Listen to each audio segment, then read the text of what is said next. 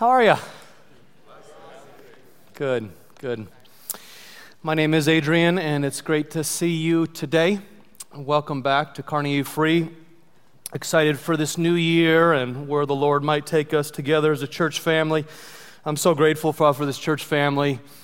You all are so generous to me and to our pastors and staff here, and just your kindness to us around the holiday was richly felt by Susie and me and so many others, and very grateful to be a part of this church family with you. If you're a newcomer here, I'd love to meet you after the service or whenever you're ready to introduce yourself to us. Hey, I don't know about you, but I do like setting goals, New Year's resolutions. If you're in that camp, would you raise your hand with me? Okay, maybe 10% at the most. Okay. So, I know everyone's kind of down on New Year's goals and resolutions, though, these days, because they say they don't work. But you hit a lot more of your goals than, let's see, you definitely hit a lot more goals if you make goals than if you don't make goals. Okay? This time of year, I always ask, how do I want to grow spiritually? And I hope you do as well. That you take time to kind of process, how do you want to grow spiritually? And there's lots and lots of ways you can do that, lots of resources. You just heard from Matt, obviously, and there's others also. But of course, two of the primary ways, though, that we consistently grow spiritually is through the Scriptures and through prayer. And so I hope that you would consider making a goal of some kind, how you would grow spiritually, and include in that, the Scriptures and prayer. Some years I like to read through the Bible as a whole. Other years I like to read through the New Testament a number of times. Lots of different things that you can do, but one of the things that I've been learning recently is at times I actually grow more spiritually, maybe now more in midlife. I realize I grow more spiritually if I immerse myself into a handful of scriptures and really try to get those scriptures into me than when I just try to zoom through the Bible as a whole in a year. Anyone else? Have you noticed that? So that may or may not be you, but if it is, and you haven't yet determined what you want to study this year, if I could just encourage for you to add to your agenda for the year is this little card. You'll see it out at the shelf just beyond the garage door, and then also the information table, and it has just two passages on it. And what I want to encourage you to do, encourage all of us as a church family, is that we would memorize or meditate on these two passages multiple times over the course of the year. It's Psalm 16 and Colossians 3. Next week's message is actually going to be on Colossians 3. And these are just two transformational passages. And if you choose to meditate on these passages consistently across 2024, I can assure you it'll affect the way you see God. It'll affect the way you see yourself. And it'll affect the way you see your relationships. And so, encourage you to consider that. Again, you can pick that up at the information table or on the shelf outside these garage doors right after service. All right, would you raise your hand with me if you know there is a friend who sticks closer than a brother? All right, some of y'all know that. Yeah. Or maybe you know there's a friend who sticks closer than a sister. Some of you know that. Why is that? It seems to me that many of us understand there's a friend who sticks closer than a brother because we've experienced rejection from our family of origin. Others of us understand that there's a friend that sticks closer than a brother because we've found in a friend an emotional safety that we could be ourselves and we could bring our suffering, and it was allowed. And maybe that wasn't allowed with our family. Now, others haven't experienced that because what they have had is a sibling that stuck to them like a very close friend, a very close brother, a very close sister. And so they haven't necessarily experienced that proverb. But the Bible tells us, Proverbs 18 tells us, there is a friend who sticks closer than a brother, not to diminish the importance of family, but to elevate the importance of friendship. Okay? The Bible elevates family. To God, family is a really big deal. But you know what else is a really big deal to God? Spiritual family. Spiritual family is a really big deal to God, and we tend to kind of minimize it, not make a whole lot out of spiritual family. But spiritual family, and with it friendship, is a very big deal to God, such that the scriptures tell us there is a friend that sticks closer than a brother. This January message series is called Good News for Friendship. You ready for the good news? Amen. You need one. You need a friend. That is the good news of God's design as He has chosen to make you and me. We need a friend or 3 or 4 that we can trust in, that we can count on. In fact, in God's design, there are some things that a friend can provide for you that even your mother and father cannot provide for you. And the way God has made things, there are things that a friend can provide for you that your son and daughter is not made to provide for you. And if you expect your son or daughter to provide those things, which God intends for a friend to provide, you will oppress your son or daughter. And there are things in God's design that a friend is intended to provide for you that even, I hope you have faith enough to believe this, even your husband and wife, your husband or your wife is not meant to provide for you. The good news of friendship is that we really need one, and so we're going to practice here acknowledging the goodness of God's design. I wonder if you would look at me and even say out loud to me, I need a friend. Would you do that? Say it with me. I need a friend. Okay, don't say it to your neighbor. That would just be strange right now. But looking at me, you can say it online as well. If you're watching online, say it with me. I need a friend. Okay, that's a good thing to acknowledge, that in God's design, we are made to need a friend. Here's the big idea for today's message, and frankly, it might be the big idea for this entire series that we're looking at through January. When we embrace God's design, we win. When we don't embrace God's design, we lose. And that goes for all of life, including in this area. And frankly, right now, as a nation, we're losing. I don't want to overwhelm you with the stats, but I am going to share a few stats, and it's overwhelming how we are losing as a nation in this regard right now. The percentage of Americans who say they have no close friends, 0 close friends, has increased by 400% since 1990. Over 50% of Americans say, nobody knows me well. 44% of high schoolers report persistent feelings of sadness or hopelessness. 25% of adults said, I feel lonely most of the day.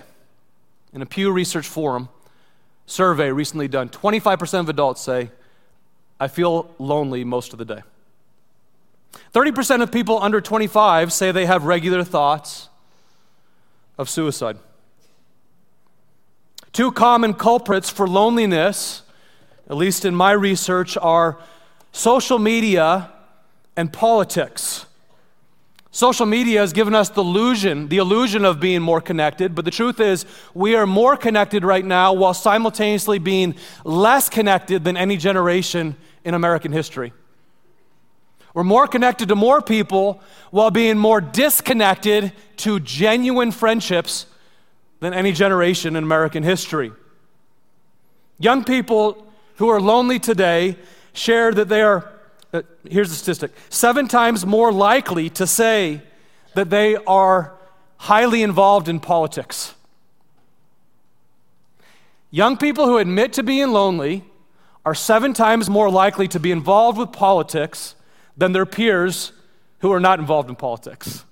Now, why is it these 2 things can be that which present as friendship or present as opportunities to make connection, but they fail so much. Social media, it's obvious. You have the superficial connection with people, but it doesn't do anything at a deep level for most of us in terms of really building friendships. But with politics, you're looking for something that's transcendent to provide some connection with other people, but mostly what it does is get two people really angry. That's mostly what it does today. And so expecting these two things, social media or politics, to be the avenues through which I would grow in friendship is kind of like trusting, a kayak to get you to Hawaii. They're just not the kind of vehicles that can get you to deep relationships. Many of us live in this constant pain of rejection from a family member or a friend. We fear the experience of being canceled by a family member or friend, oftentimes because we have been. And the experience of that leaves us gasping for air, does it not? Surgeon General Dr. Vivek Murthy wrote an essay on the epidemic of loneliness in the United States in 2023, and he summarized with these statistics. He says, the physical health consequences of poor or insufficient connection include a 29% increased risk of heart disease, a 32% increased risk of stroke, and a 50% increased risk of developing dementia for older adults. Additionally, lacking social connection increases risk of premature death by more than 60%. In other words, having real connection with people is even more powerful for your health than your daily vitamins. Like, we all know that social connection with people is really important for us emotionally, relationally, even spiritually. But what he's saying there is it's very powerful for us physically as well. And with the epidemic of loneliness, the lack of deep connections are physical ramifications for Americans as well right now. Now, aside from all of the stats, just think of people that you've known who have lost their lives or have considered ending their lives to suicide. I know a number of people who have chosen to end their lives because they falsely believed they had no one to talk to. There were people that would have talked to them, but they falsely believed that they did not have anyone to talk to. And I've known others who had so much pride in not needing to talk to anyone that they decided to hold on to their pride rather than their lives. And they chose to end their lives rather than talk to someone. Ladies, let me teach you a little bit about men, okay? Your husbands, your brothers, your sons, your dads were raised with a couple rules that are different than the rules you were raised with. They are raised with the rule that when you're suffering, you don't admit it. Guys are trained to show that when I'm suffering, I'm supposed to tell people that I'm just fine. I'm all right, don't worry about me. And then the second rule that guys are trained on is this: if you know another man is suffering and he tells you that he's just fine, we're trained to accept the lie. Right? We're trained not to say anything. We're trained to just accept it. Now, I want to introduce you to a couple guys here in the scriptures. If you turn with me to 1 Samuel chapter 18. You'll find it in the Old Testament, Deuteronomy, then Joshua, Judges, then 1 Samuel 18. And these are two men who were warriors. who refuse to accept the lie. And they recognize that maybe society would say it's shameful to admit that you need a friend, but they refuse to accept that lie. They acknowledge their need for a friend. They recognize that they would blossom more as men with a friend. And this is the way God has designed us, men or women. We blossom more, we flourish more in the people God wants us to be when we embrace the way God has designed us. 1 Samuel 18, starting in verse 1, the context of this is King David is not yet a king.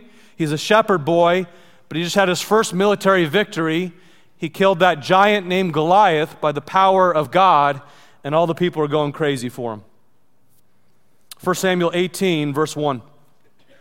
After David had finished talking with Saul, the king of Israel, about this great military victory, Jonathan became one in spirit with David. Jonathan is the son of Saul. They become friends. Jonathan became one in spirit with David, and he loved him as he loved himself. From that day, Saul kept David with him and did not let him return home to his family. And Jonathan made a covenant with David because he loved him as himself. Jonathan took off the robe he was wearing and gave it to David, along with his tunic and even his sword, his bow, and his belt. Okay, what's going on there? There have been some commentators who have suggested that what's going on there is a romantic relationship between David and Jonathan, and that's simply not the case. What's happening here is you have a prince in Jonathan. He's an heir to he's an heir to Saul's throne. And much as is the case today, you think of the King of England in all of his pomp when he goes in for Christmas Mass. He has these big robes on. So also back in that day, the King of Israel, the Prince of Israel, would have multiple layers of clothing. They dressed much differently then with multiple layers than we do here today. But especially if you were royalty, you would have an outer robe. And the outer robe demonstrated your royalty. And what Jonathan is doing here is he's saying, I take off my outer robe and with it my sword, and I give it to you, David, as I am demonstrating my loyalty to you. Not only demonstrating my loyalty to you, I'm also acknowledging that I am not the heir to my father's kingdom throne. It's you, David. David, you are the heir to the kingdom. And you're going to be the next king over Israel. It's not going to be me, even though I am the rightful heir of the king. That's what's going on here. He's transferring his power and his privilege and demonstrating his loyalty to David, this shepherd who will be king. The passage continues here in verse 5. Whatever mission Saul sent him on, David was so successful that Saul gave him a high rank in the army. This pleased all the troops and Saul's officers as well. When the men were returning home after David had killed the Philistine, the women came out from all the towns of Israel and to meet King Saul with singing and dancing, with joyful songs and with timbrels and lyres. As they danced, they sang, Saul has slain his thousands and David his tens of thousands. Saul was very angry. Saul was very angry with this refrain. It displeased him greatly. They have credited David with tens of thousands, he thought, but they have only given me credit for thousands. What more can he get but the kingdom? Now, David, of course, had not killed tens of thousands. It's a song. They're singing a song to say, David, wow, amazing, you killed Goliath. You killed this one giant. And they're singing a song of thanks and praise to him, and Saul can't stand it. He thought, what more can he get but the entire kingdom? And from that time on, Saul kept a close eye on David. So the rest of the chapter here, chapter 18, David has some more military successes. And as he does, if you might read chapter 18 through 20 later on today, as he has more military successes, Saul keeps a closer eye on him. And his jealousy toward David grows. And he has this feeling that I need David because he's this wonderful warrior, this great military chief. but I'm a little fearful of David's stardom that is growing right before my eyes. Turn over to chapter 19, and the story continues. Saul told his son Jonathan and all the attendants to kill David. So he has jealousy that turns into rage, that turns into bloodthirsty violence. But Jonathan had taken a great liking to David, and he warned him, "My father Saul is looking for a chance to kill you. Be on your guard. Tomorrow morning,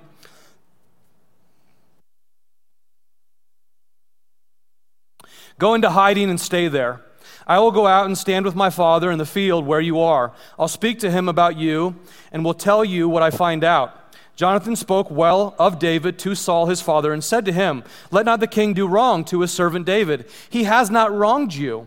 And what has he done? And what he has done has benefited you greatly. He took his life into his hands when he killed the Philistine. The Lord won a great victory for all Israel, and you saw it and you were glad." It's very interesting. Both Jonathan and David acknowledge that who killed Goliath was not David, it was the Lord. Okay? It was the Lord. They both give praise to God, but Saul is so consumed with his rage, all he can see is this man getting more credit than him. You saw it and you were glad. Why then would you do wrong to an innocent man like David by killing him for no reason? Saul listened to Jonathan, and he took this oath: "As surely as the Lord lives, David will not be put to death." So Jonathan called David and told him the whole conversation. He brought him to Saul, and David was with Saul as before.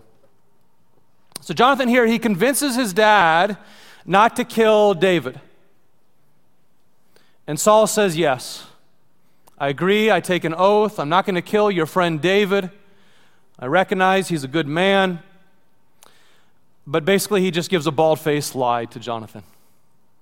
He doesn't want to admit to his son that he plans on killing his friend. You see, Saul is the kind of leader that cannot stand seeing another leader get the spotlight. Have you ever known someone like that? Like, there's a lot of those kinds of leaders, even today, that just cannot handle someone else getting any bit of credit. He is so narcissistic, so consumed with being the center of attention all the time that he has to kill a man.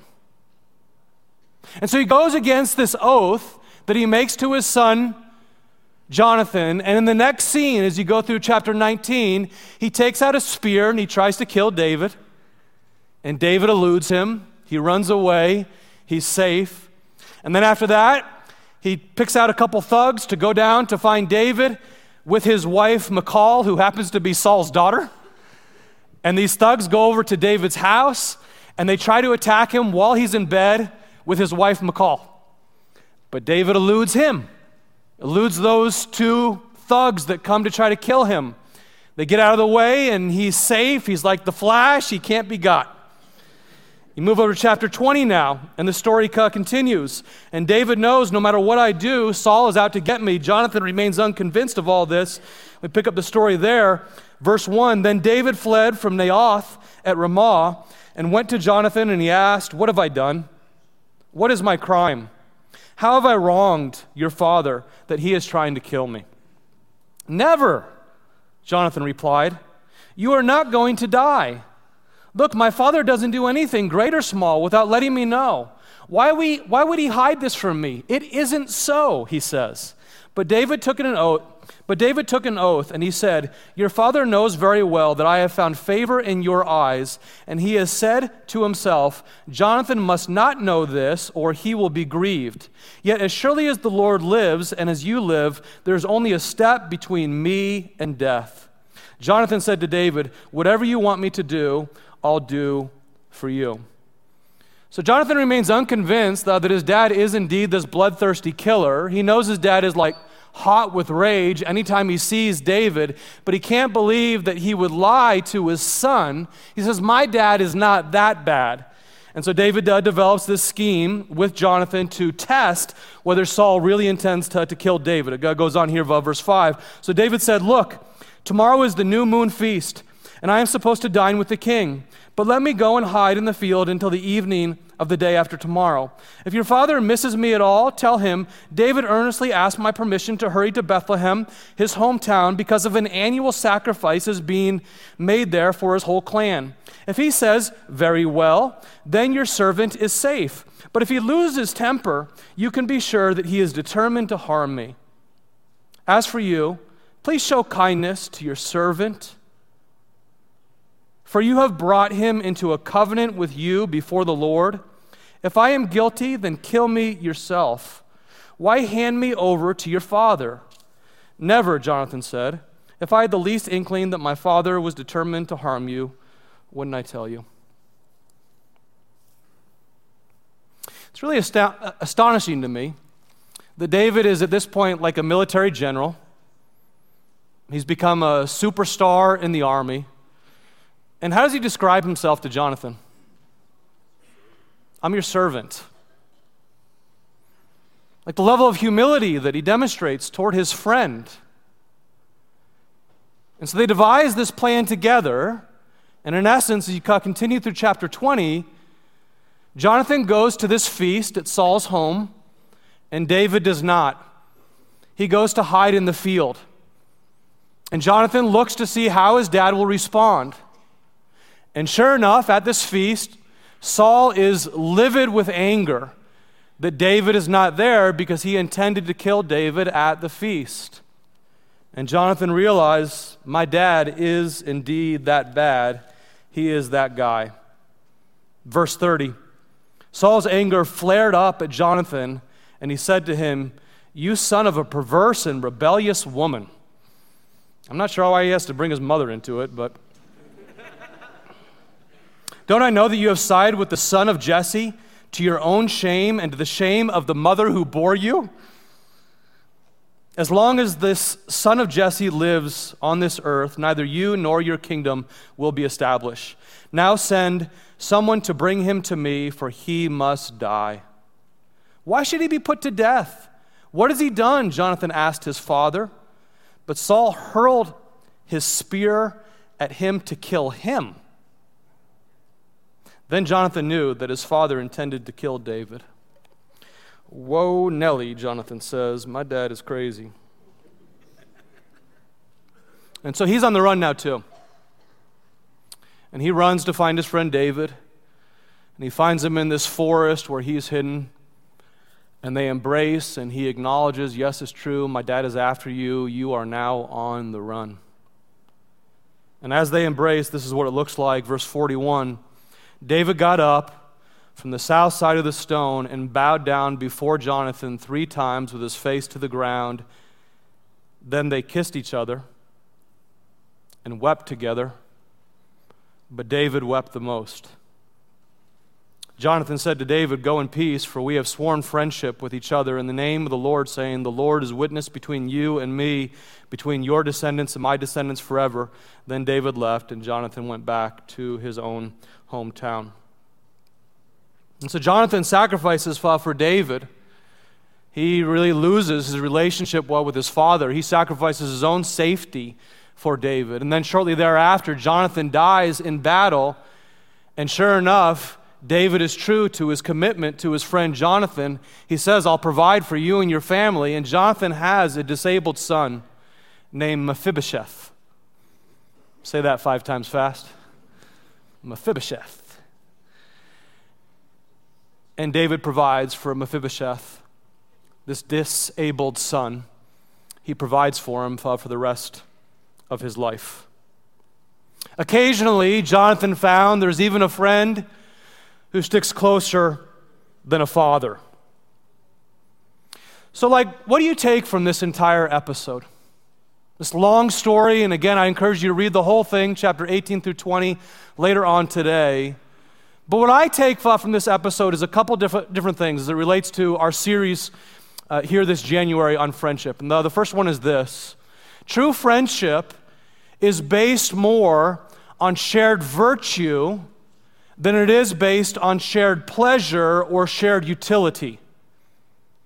Let me unpack that for you. I get these 3 categories from Aristotle. Aristotle, the great philosopher back in 400 BC, wrote a lot about friendship. And he said there's three different kinds of friendship. There's the friendship of shared pleasure, shared utility, and shared virtue. The friendship of shared pleasure is, I like being with you because you make me laugh. We're drinking buddies. We go to the football games together. There's a shared pleasure that we have when we're with each other. We like shopping together, shared pleasure. There's nothing wrong with friendships on the basis of shared pleasure. It's just that they're insufficient. A second form of friendship today is the friendship of shared utility. It's amazing to me that Aristotle wrote about this 2,400 years ago because it is so true today. And the friendship of shared utility basically says, I'll scratch your back and you scratch my back. I'll do this business deal with you, you do this business deal with me. We are friends because our kids both play on the same baseball team together, so we have lots of repetitions with each other, and that's that. We're friends because we share the same politics. Like there's this friendship of shared utility, and that's that. Again, each of those things are beneficial at times, but they are deeply insufficient for what the Bible would call real friendship. Real friendship is a friendship of virtue, shared virtue. That I see you want to become a man of God, and so do I. And so I'm willing to help you become a man of God, and I would ask you also to help me become a man of God. It's the shared virtue that says, I want your goodness, and you want my goodness. You want me to flourish into the man that God wants me to become, and vice versa. Does that make sense? It's very different than mere shared pleasure and shared utility. And the problem today across most of America is we are sacrificing genuine friendship for those insufficient vehicles that won't actually get us a friendship. Please notice in this passage, David's humility. Again, he's a military superstar, and he calls himself a servant to Jonathan, bowing down before him 3 times. The chief cardinal virtue above every other virtue is humility. And you see it there with David. Another virtue, of course, is sacrifice, courageous sacrifice. And you see it with Jonathan big time. He loses his dad in the pursuit of truth and justice. He stands for integrity and truth at the risk of his own life. These are 2 men of virtue, and they build each other up along the way, developing a friendship that is way bigger than watching some football games together.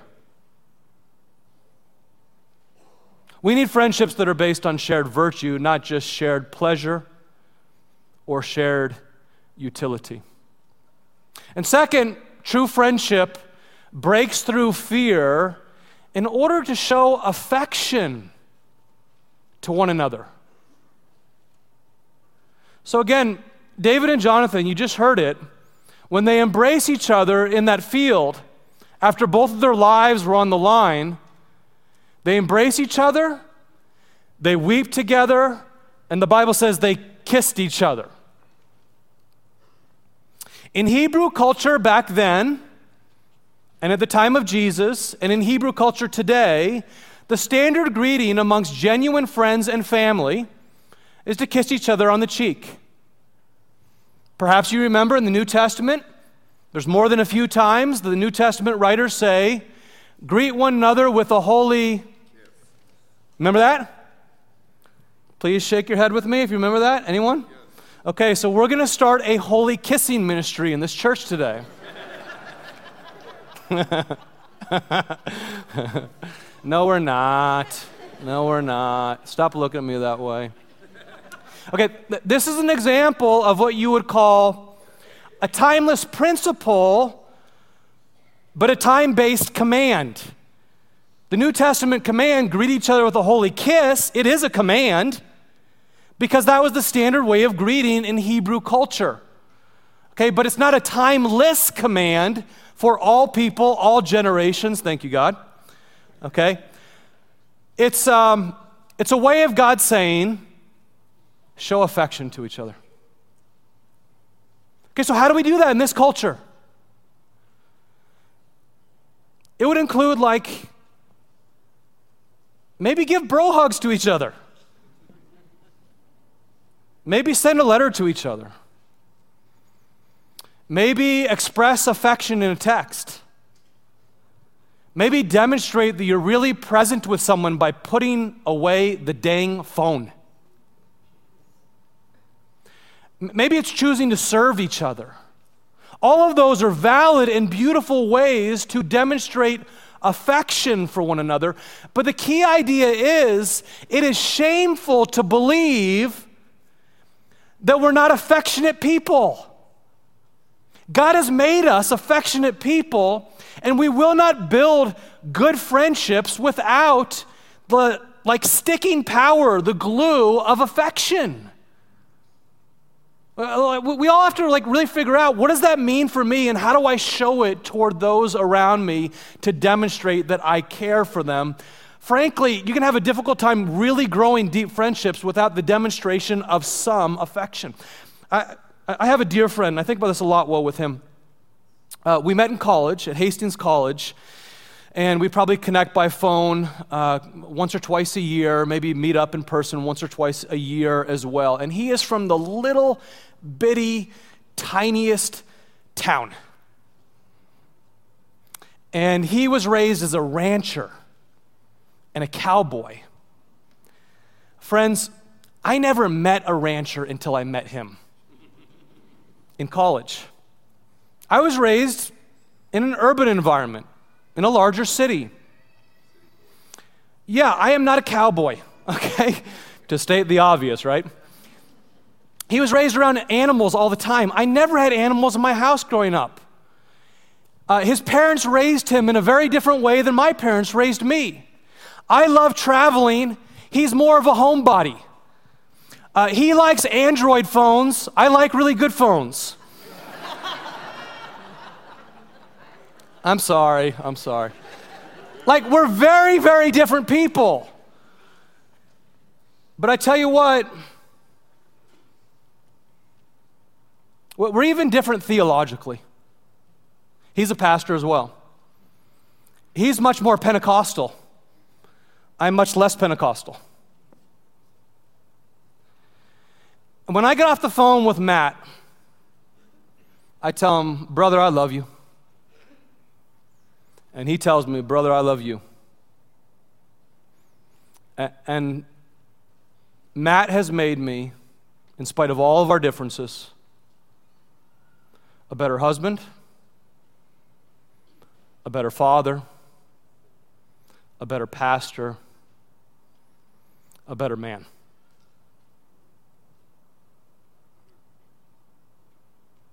We allow our differences to define us to our peril. And we miss out on God's design in the process. When you reject God's design, you lose in any area of life. When you embrace God's design, you win. Just think of Jesus this way. Jesus had at least 15 friends that we know of. His 12 disciples. He also calls Mary, Martha, and Lazarus his friends. There are probably many more, but at least 15. And he was not afraid to say to his friends that he loved them. And he was not afraid to touch them. He was not afraid to wash their feet. He was not afraid to die for them. Do you have friends that you would die for? Do you have friends that you're not afraid to say, I love you? Okay, this is a really, really good thing. Hear Jesus' words for us from John 15 about friendship. He says, my command is this, love each other as I have loved you. Greater love has no one than this, that you lay down your life for your friends. You are my friends if you do what I command. I no longer call you servants, because a servant does not know his master's business. Instead, I call you friends. For everything that I learned from my Father, I have made known to you. Wow. Jesus was not afraid to call his friends friends. He was not afraid to say, I love you to his friends. He's not afraid to say, I love you to you. It's bewildering to me that the prince of Israel, who was a warrior, was unashamed to admit that he needed a friend. And King David was unashamed to admit that he needed a friend. And Jesus, the Son of God, was unashamed to admit he needed friends. And yet, many today are ashamed to admit that they need friends. When we refuse God's design, we lose. And so I just want to encourage you as I wrap up here. How are you putting yourself in a position? How are you putting yourself in at least one or two environments where friendships can develop?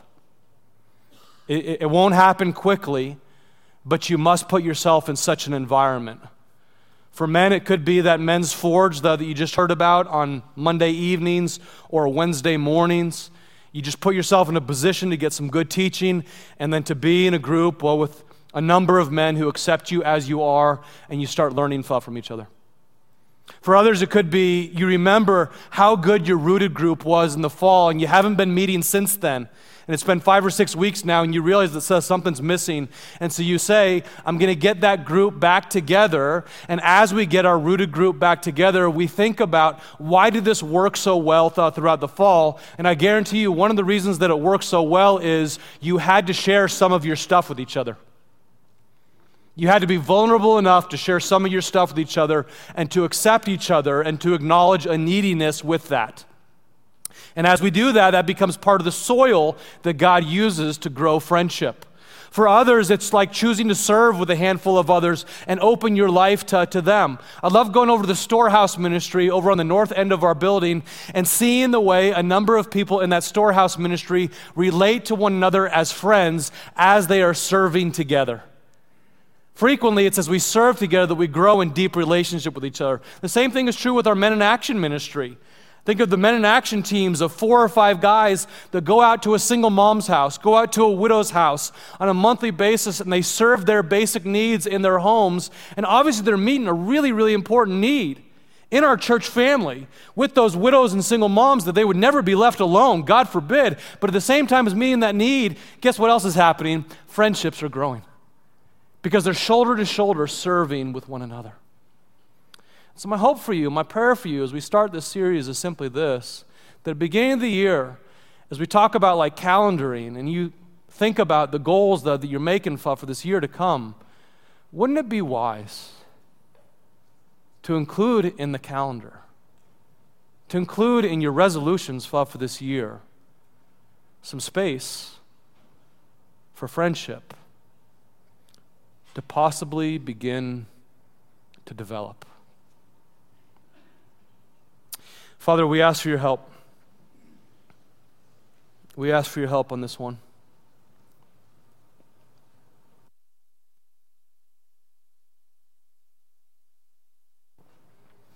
We admit that we are fragile people. And many of us live in fear as it relates to relationships because we've been rejected. And that pain is very real. So, Father, we ask that you would help us, if anyone is in that place right now, to have the courage to break through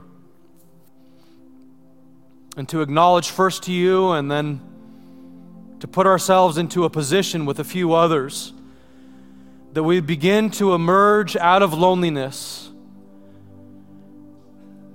and begin to find a soft soil where friendship can grow and develop. Lord, we want to become stronger people. And in order to become stronger people of virtue, in order to flourish as men and women, to become people of humility and kindness and sacrifice and service, we oftentimes need a brother or sister that roots us on, that wants our best, that loves us and pursues us as we pursue Christ. And so, Father, would you help us in this way? Give us courage where we're scared. Help us to look out for those even around us who are lonely right now.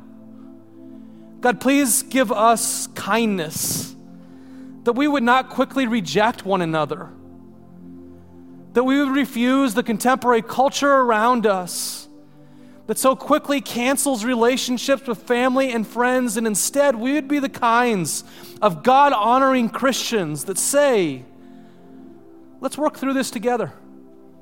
Let's acknowledge our differences and work through this together, because this friendship matters to me. This family relationship, it matters to me. Lord Jesus, you say that we're to love one another as you have loved us.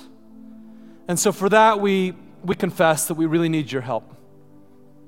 Help us to receive your love more and more, and then to give that out to others. We'll be careful to be like King David and Jonathan and give you all glory and credit for all the results. In Jesus' mighty name we pray together. Amen. Amen.